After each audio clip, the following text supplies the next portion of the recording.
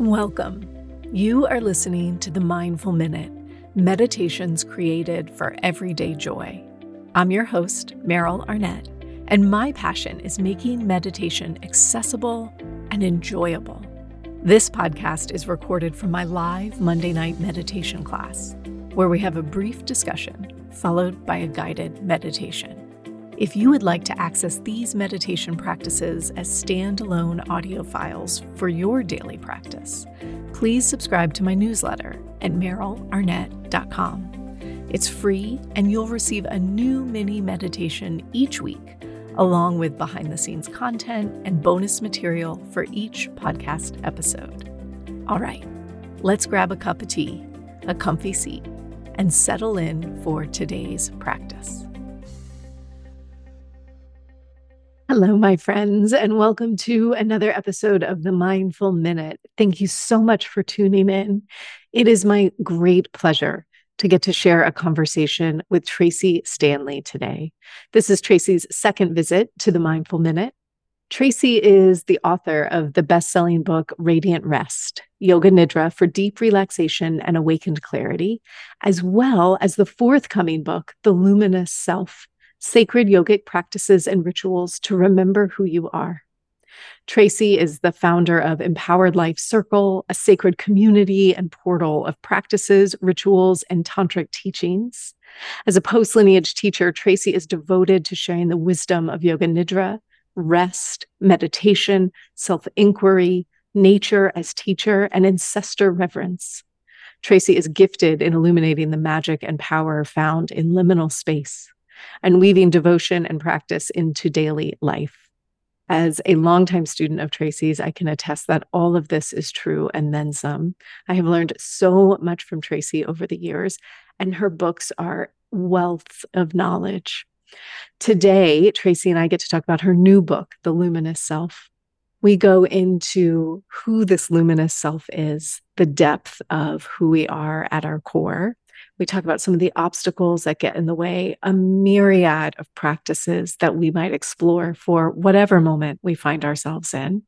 I'm so excited to share some of these practices with you. You know, Tracee and I delight over a practice that I had been searching for more than 10 years and was so excited to discover the actual name of this practice in her book. We get to talk a little bit about that, and she actually leads us through that practice at the end. It's called Neti Neti. We talk about self-inquiry reflections, community care, the importance of our relationship to nature, and so much more. This conversation is such a gift, and I'm so glad to share it with you today. And listeners, if you are interested in purchasing Tracee's book, The Luminous Self, we have a discount code for you. You can find it in the show notes. It's LUM30. LUM30 if you pre-order The Luminous Self at shambhala.com. So without further ado, let's jump into today's conversation. Tracee Stanley, I'm so glad to have you back on the Mindful Minute. Thanks for chatting with me. Thank you so much for having me, Meryl. It's really an honor to be with you today. Thank you. It's so fun to get to talk in this way. I feel like I'm always in the position of getting to sort of sit and listen and observe, and it's very rarely just a free-flowing conversation. So I'm really happy that we get to chat in this way. Me too. I was very excited. When I looked at my calendar last night, I was like, yay, I get to talk to Meryl. And I have childcare today, which makes it even better. So for listeners, I was on a call with Tracee last night, but I was home with the kids by myself. So I was multitasking, which is always challenging. All right. So we're here to talk about your new book, which is coming out early October, The Luminous Self. And the subtitle is Sacred Yogic Practices and Rituals to Remember Who You Are. And I wondered if we might start just by talking about why remember right now. Yeah, I feel like it's remember always. You know, I feel like anytime that I have experienced discomfort or suffering, it's because I've forgotten. I've forgotten who I am, or didn't even know that there was a me that I didn't know about, right? Yes. And I think that now it's more important than ever, really, since the pandemic in 2020, that I think a lot of the suffering and division and polarity had so much to do with forgetting. Yeah. And so we're talking about remembering a capital S self or divinity within. How would you describe what this self is that we're remembering? Yeah, it's all of that. It's the capital S self, it's the deeper self, it's the essential self, it's the true self, true nature. It's who we are kind of underneath all of the layers and the jobs and the titles. Who are we at our essential essence? Yeah. And the first part of the book, we're going through some of the obstacles, right? Some of the ways that we have forgotten or that keep us forgetting. And there's a lot, there's power and personality, forgiveness, memory. And I know this is an unfair question, so please forgive me. But if you had to pick one, because as I mentioned earlier, I was sort of speed reading I wanted to get through and sort of understand what each chapter was holding so that we could talk about it. And as I was speed reading, I was forgetting as I was reading because you can't skim it and absorb it. I mean, I can say power and personality and forgiveness, but I feel like those words go in one ear and out the other ear. And it really asks us to stop and sit with each one as its own opportunity for attention and investigation. I wonder where you might start us. Yeah, I think the first thing that I would start us with is this idea of distraction, right? Because it's really this distraction that we are constantly having our attention, our awareness being pulled outside to the external, right? Whether it's through entertainment, which is really the biggest thing, right? Is like we want to be constantly entertained.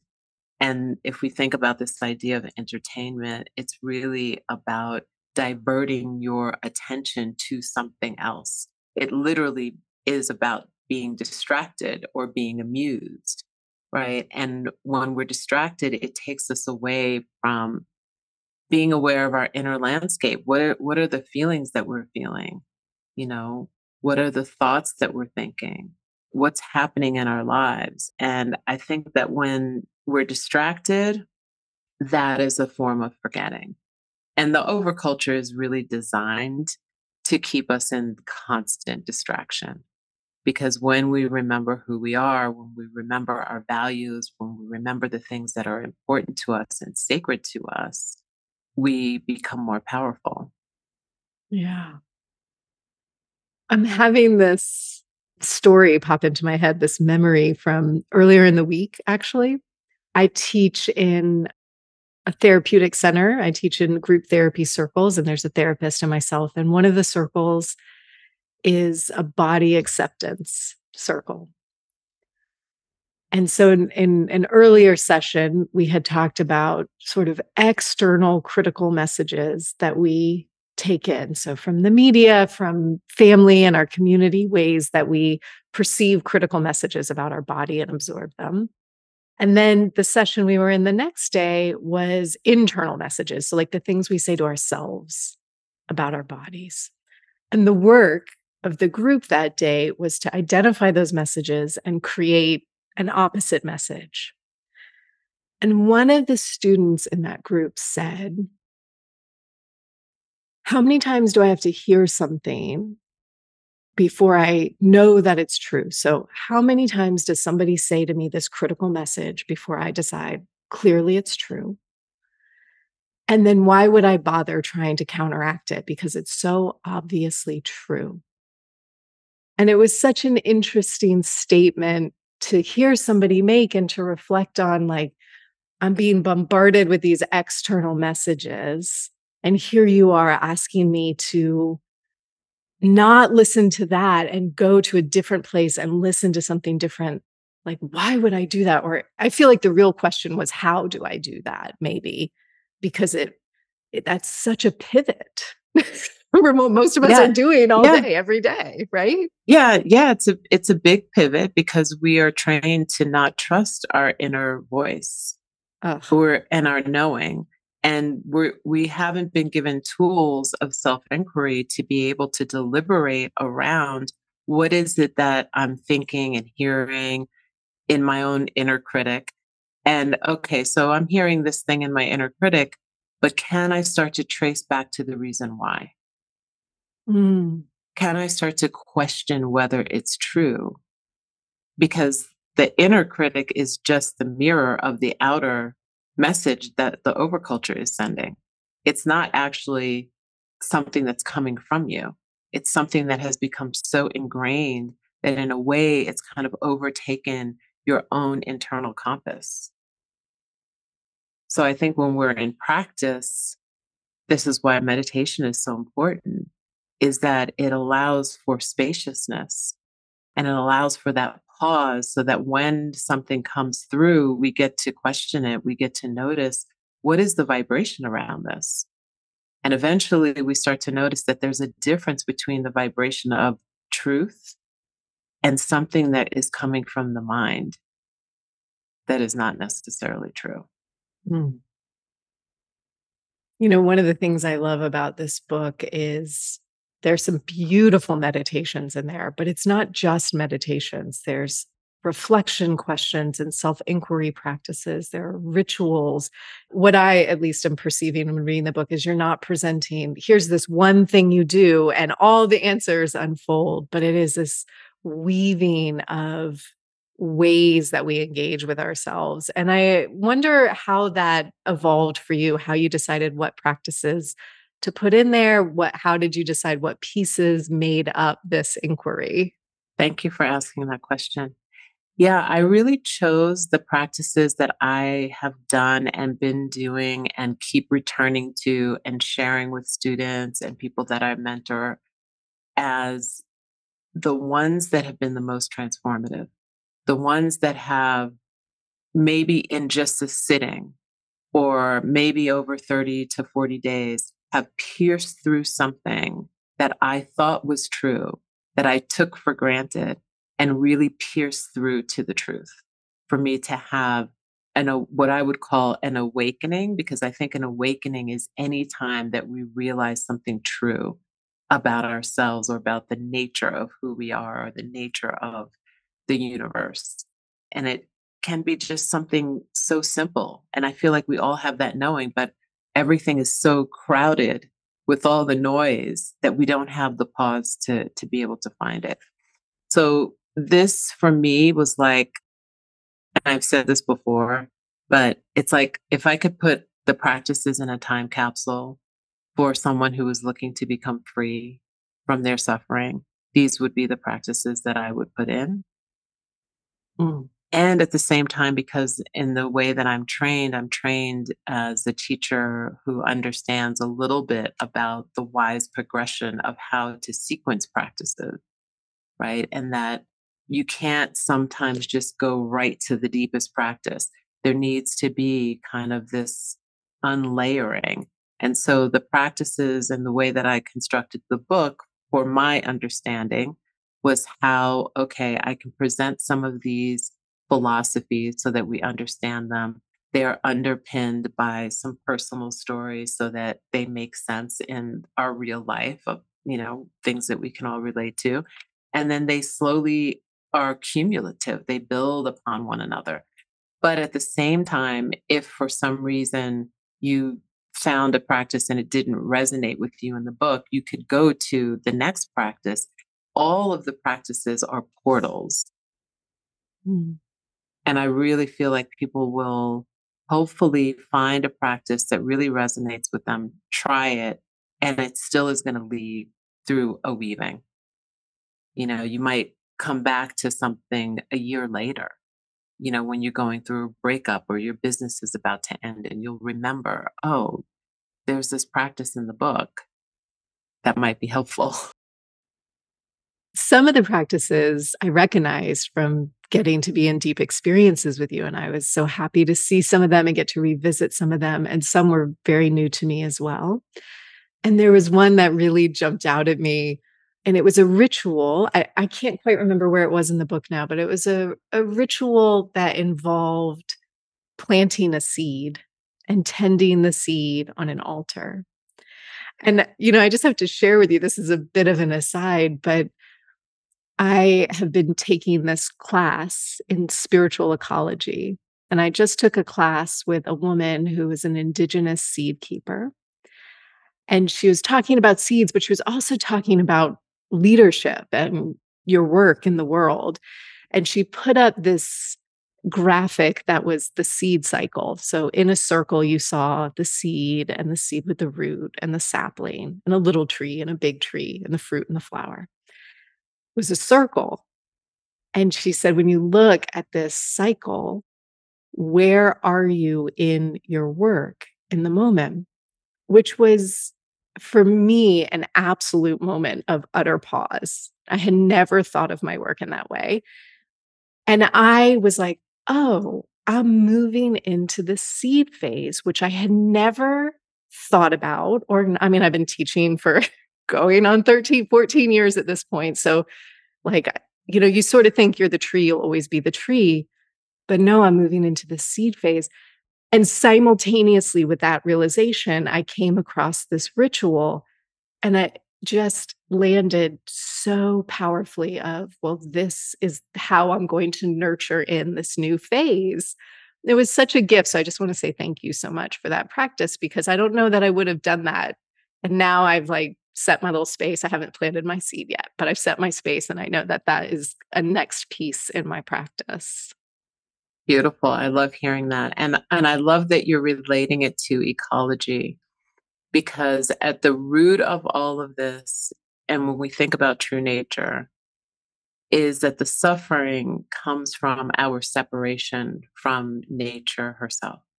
Our suffering comes because the largest and the biggest forgetting that we have is that we are nature and nature is us. And when we forget that, we are in this mode a lot of times of extraction. What can we take? What can we throw away?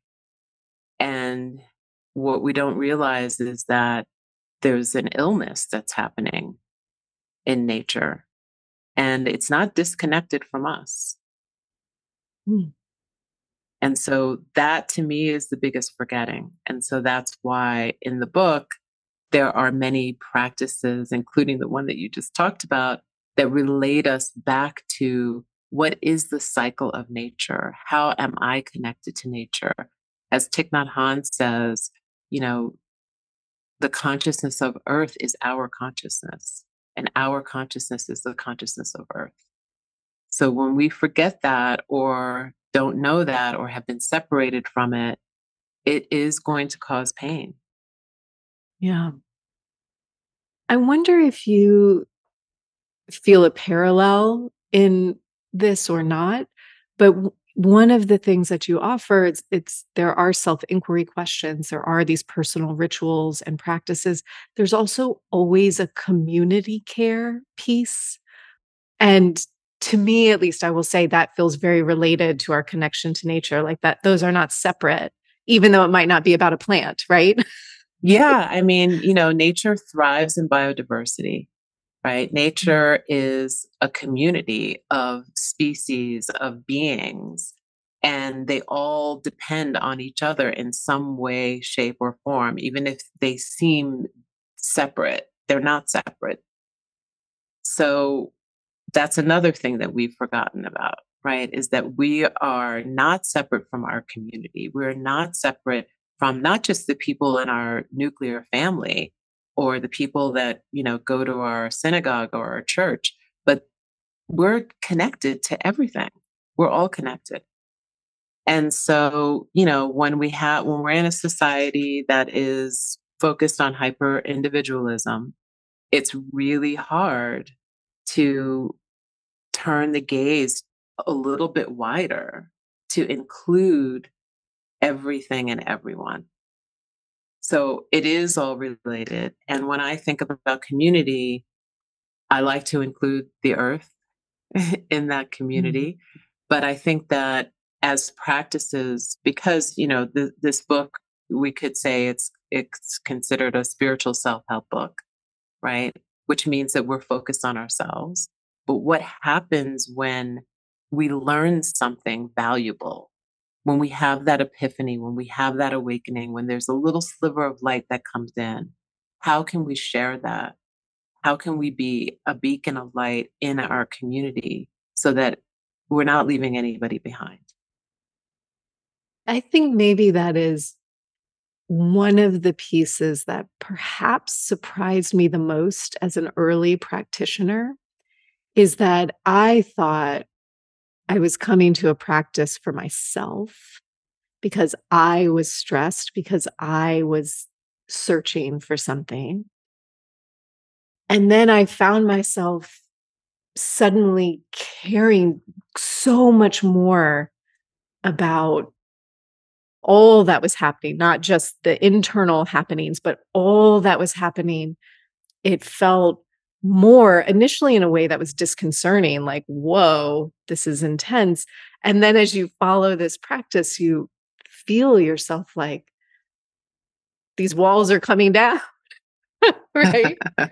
And we're here to feel all of it. We're here to be in relation with all of it. It is not this isolated little island inside, but it is, as you said, all connected. Yeah, I just, one of those things that maybe I didn't realize early in the practice. Yeah, I agree with you. I think that that seed is the desire to become a teacher. I think that we, at least I can speak for myself, is that coming to the practice, no one ever said this practice was for the world, for the community, for the earth. It's like, oh, this is a practice that will help you to feel more at ease or to you know become stronger, because my first kind of experience was really with yoga asana. Mhm. And then at some point you have such a wholesale transformation that you realize, or at least for me, I realized this is something everybody needs. Mhm. I need to learn how to share this.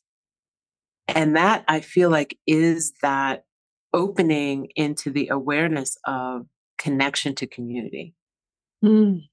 not coming from an egoistic place like, oh, I want to be the one standing in front of the class, but I want to be a part of sharing this wisdom because I know that it's going to make the world a better place.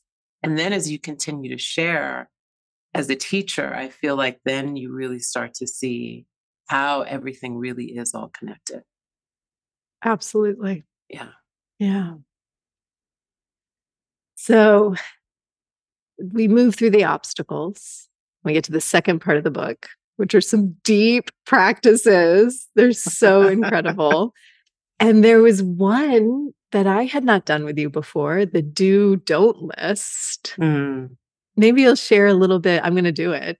Maybe you'll Mhm. share a little bit about this practice and the intention behind it.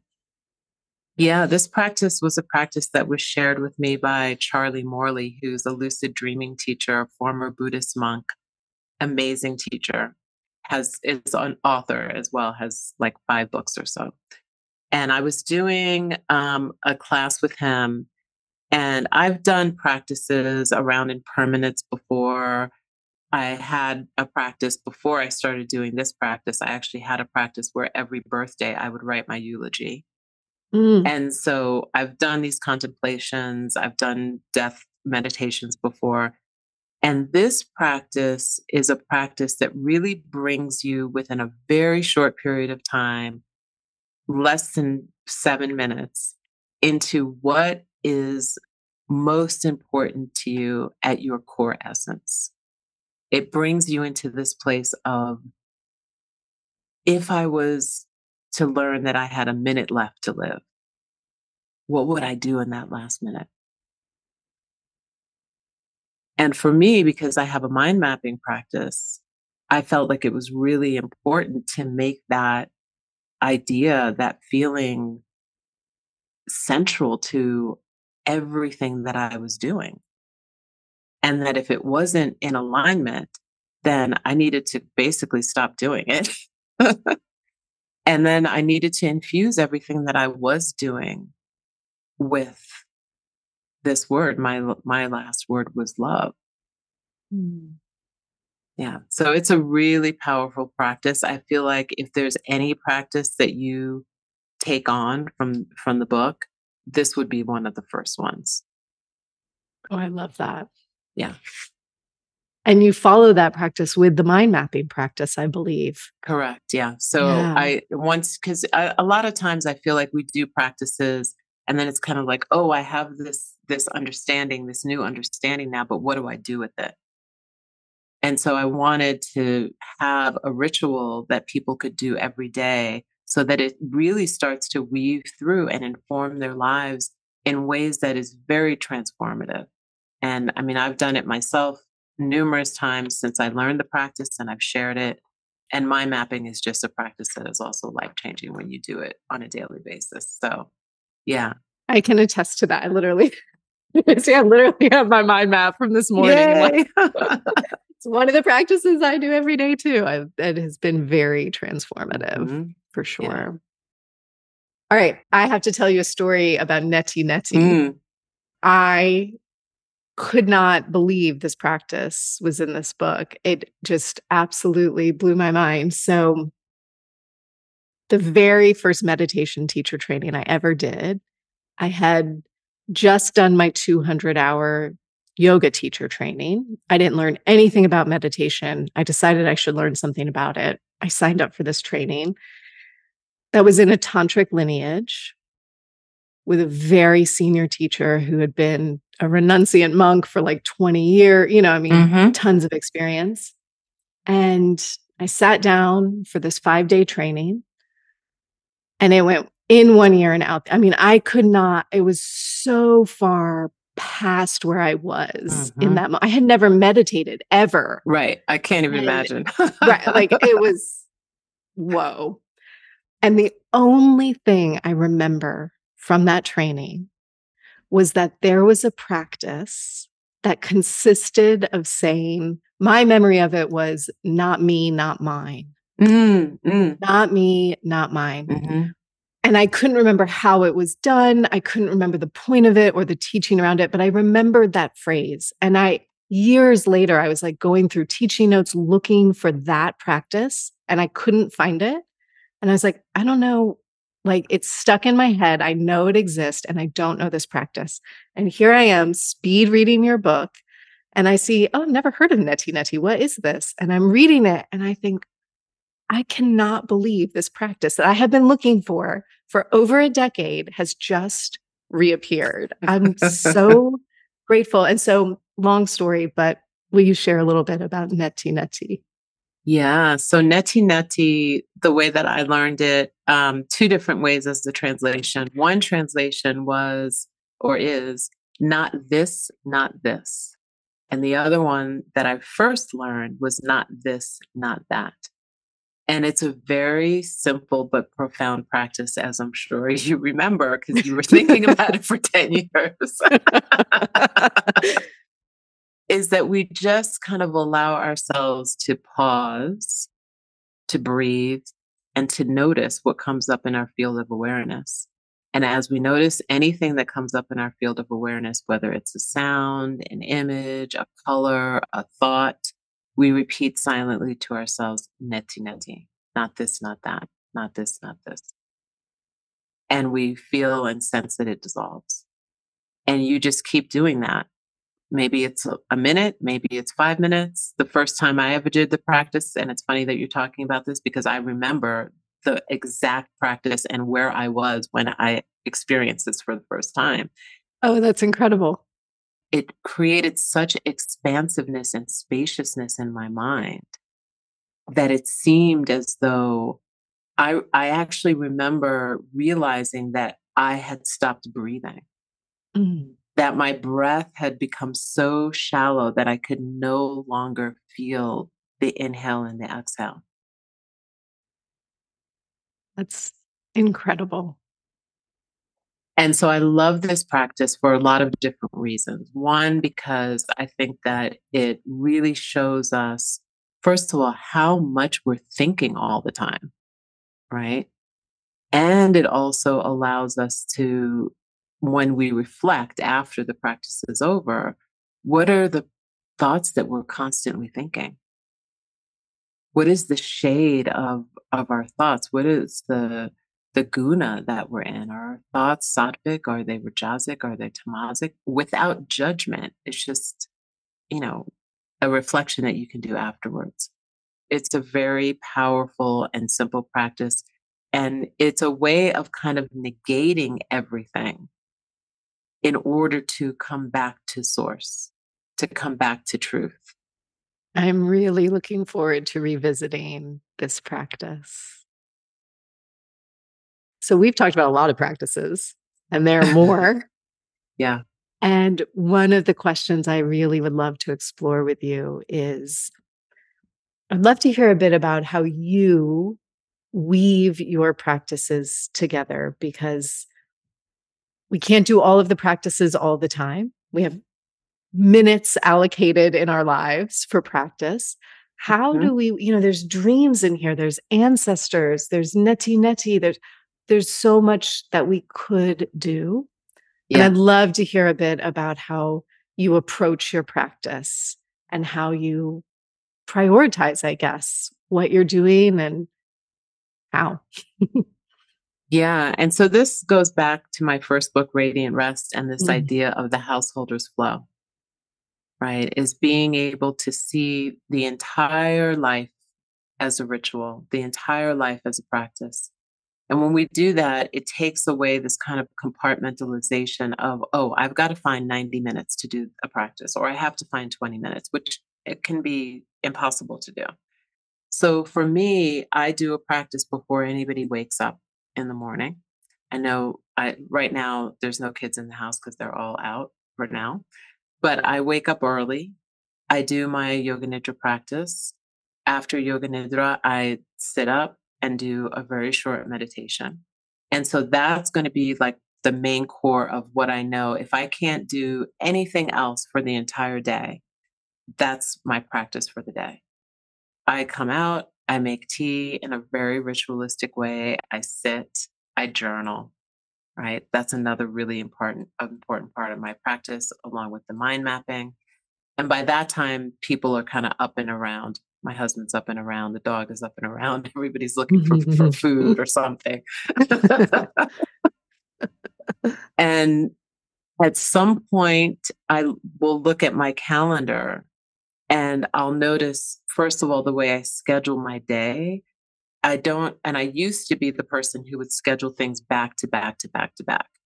Instead, now what I do is I schedule at least 45 minutes in between whatever appointments I might have, so that I know within that 45 minutes, even if I might have to check my email or do something else, that I can find 10 minutes to either go outside, especially if it's summer, get some sunlight on my body. I have a like zero gravity chair right outside of my office. And so Mm. sometimes I'll lay in that chair and just do a short yoga nidra practice or a short relaxation practice. Do come back in.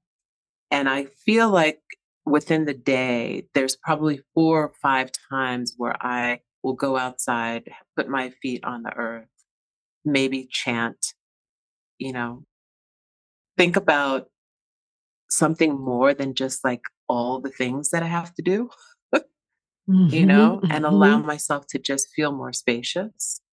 When it's time to go to sleep, I do a sleep practice when I'm in bed. So this is a good time to do a practice because when everyone's like, "Oh, it's time to go to sleep now," you're in bed and most people are then trying to go to sleep as well. You can take a few minutes to do a sleep practice. And then I always say a sankalpa or a blessing that I place in my heart, drift off to sleep. A lot of times, and not always, I'll be very aware of what kind of dreams are coming through. I'm in a very active dream time right now. I've definitely gone through different seasons where I might not dream at all, but I'll have my dream journal in the morning so that I can record my dreams. And that's like a weaving that kind of goes through. Yeah. And if I'm lucky enough to have a big chunk of time in the middle of the day, I'll do another yoga nidra practice in the middle of the day, like around 1 or 2. That's my favorite time to yoga nidra, I have noticed, because I'm tired. So it feels very natural to lay down. It's very restorative. Mm-hmm. And I'm not so tired that I can't stay awake for the practice itself. So it feels like a really lovely moment. Yeah. Yeah. Yeah. So it's a weaving, and I think it's all about how you schedule, you know, Mm. it's important. And I know when you have little kids running around, sometimes you might have to include them in the practice. Indeed. Yeah. The butterfly yoga nidra practice is very popular with the little ones. Oh, yes. I absolutely can see that. I will tell you, my 4-year-old loves to meditate, quote unquote, and she'll sit next to me and she like turns her little palms up, but she Oh. breathes like this really rapid. I'm like, honey, you don't have to hyperventilate. She's like, it's Oh, so she's doing funny. breath of fire. Yeah, well, that would be her personality, Tracee. So it's so funny. All right. I don't want to run out of time. I'd love to ask you one more quick question and then we'll Yeah. do a short practice. One of the things that I am really reflecting on lately is how we hold this work, this deeper work where we're really uncovering layers of ourself, right? We're questioning stories that we believe about ourselves and we're working to remember this deeper self. So we're doing this work.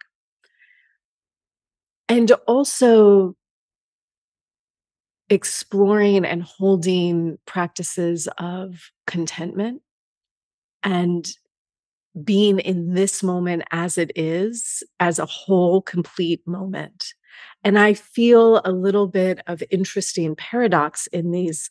I'm doing work to, and I don't want to use the word improve. That doesn't feel like the quite right word, but I'm doing work. I'm changing in some way. Mhm. And the moment is complete. And I just would love it. This is something I have just been reflecting on and journaling on. And I would just love to hear you speak on that as well. Yeah, I think that really makes me think about this idea of acceptance, right? Mm, Is that we're not trying to, at least when I'm thinking about my practice, I'm not thinking about it like I'm trying to get somewhere or I'm trying to get something out of it mhm, necessarily. It is what it is. And I know that whatever practice I do, whether I just sit and am present to the breath, it's going to reveal something to me. And then I have a choice once that is revealed. How does that inform how I now move through the rest of my day or my life? And I think that's the transformation part that isn't like, hey, I'm looking for the transformation. I'm doing all this work to try to get it's like it's happening to me just by the fact that I'm laying down and practicing yoga nidra or going for a walk in nature and being very aware of all the other beings that are around me when I'm walking, or I'm just following my breath. There's mm, something to me that's revealed by these practices. And I think that when we have support, when we're in maybe transformation that's unexpected or difficult feelings that arise, that we need to be supported, whether it's in our Sangha, with a mentor, a coach, a therapist, someone else who's also doing practices. I think that that is really important to our path. And that's something that, mhm. again, goes back to community, right? We don't have to do this alone, Yeah. and I think that the contentment that you're talking Yeah. about is the contentment in every moment and the acceptance in every moment. It's like, this is where I am. I'm not judging myself. I'm not trying to make anything different necessarily, but I do want to see the truth. Mhm. That's beautiful. Yeah. Yeah. Thanks for that Thank beautiful you. question. Mhm. Would you share a little Yeah. practice with us? Yeah. So let's just come into a comfortable meditative shape. That can be anything that feels right for your body in this moment. And perhaps in that shape, you start to feel as though you can gently lean back into space, even if you're not being supported by a chair. And just feel that the space that is behind you and around you and in front of you, above you and below you, is holding you with deep, deep care. And so perhaps in that knowing that you are being held in space, you can begin to notice that the body is breathing. And as the body begins to receive an inhale and release the exhale, you remember that there is nothing that you need to do or to earn to be worthy of this gift of breath. And perhaps in that knowing that there is a softening that can occur. And maybe you begin to feel that softening in the center of the forehead, the eyes and eyebrows, the cheeks and the jaw. Perhaps the tongue releases from the roof of the mouth, the neck and shoulders perhaps soften. And perhaps you continue to feel through the body where the body wants to soften.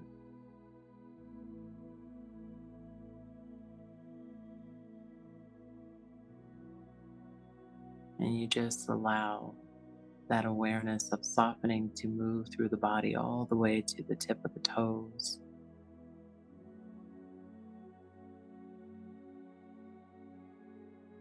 You continue to feel that the breath is moving in and out in the background.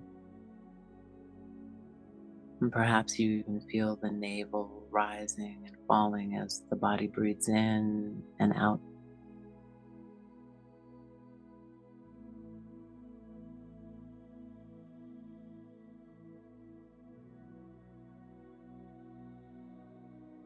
And just be aware, be present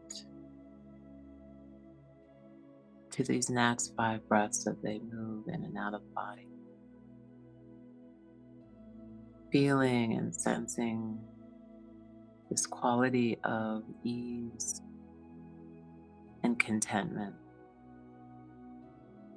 as you savor the breath.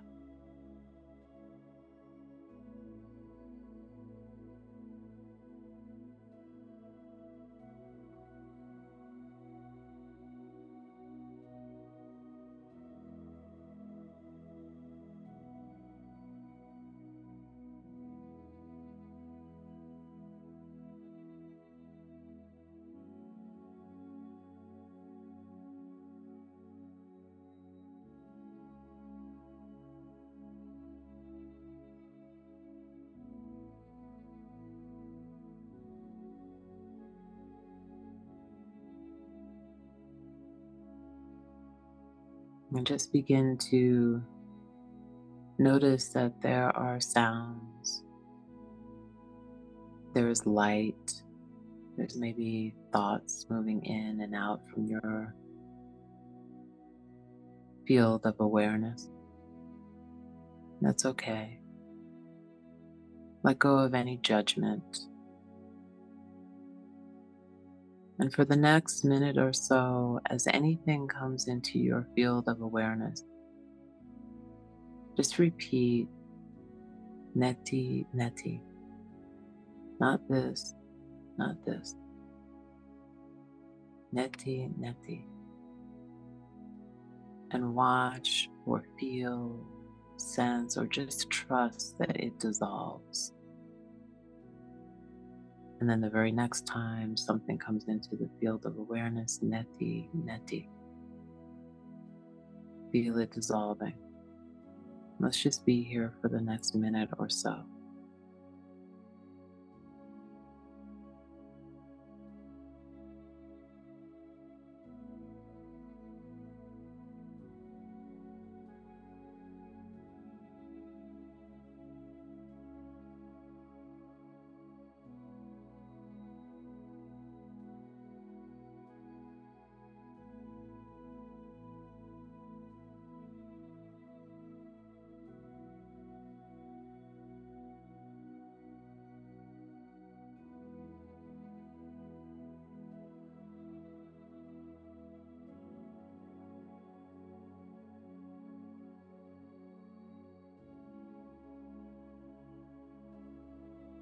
If you become distracted, bring yourself back to mentally repeating neti neti.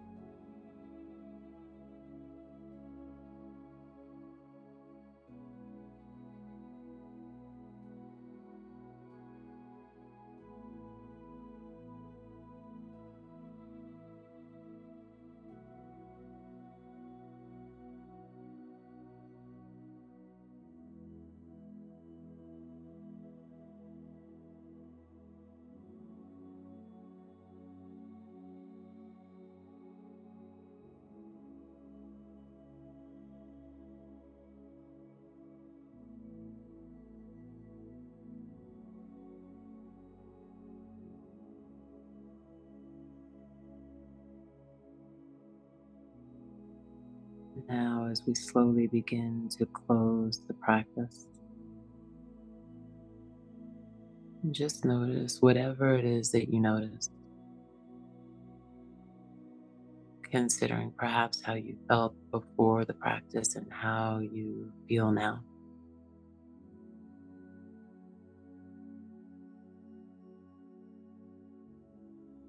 And then just slowly begin to deepen your breath.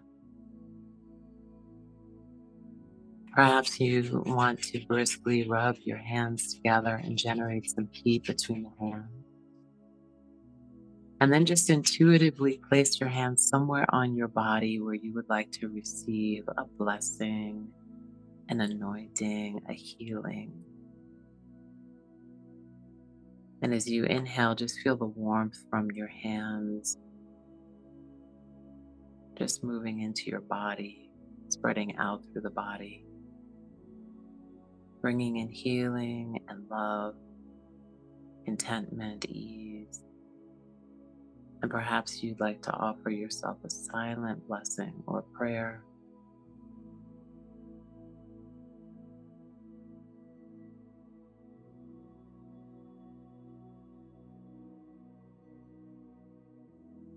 And then slowly just bring your hands together. Thank you so much. Perhaps you want to spend a little time journaling after this or free writing. Thank you, Meryl. Thank you, Tracee. Listeners, you can find Tracee's information, her book, and a discount to pre-order from Shambhala.com all in the show notes.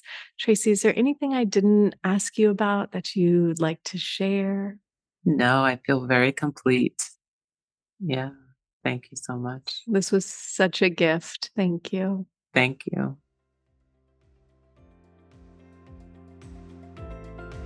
Thanks for listening to the Mindful Minute. If you enjoyed today's episode, please consider sharing it with a friend or leaving me a review wherever you get your podcasts. This helps others to find the show, and let's face it, we could definitely use more meditators out there. The Mindful Minute is recorded on Muskogee land and is produced with the support of Michael Sayhouse and Brianna Nielsen. To join my live classes, ask questions, or learn more about my teacher trainings, please visit merylarnett.com. Thanks again for listening. I'll see you next week.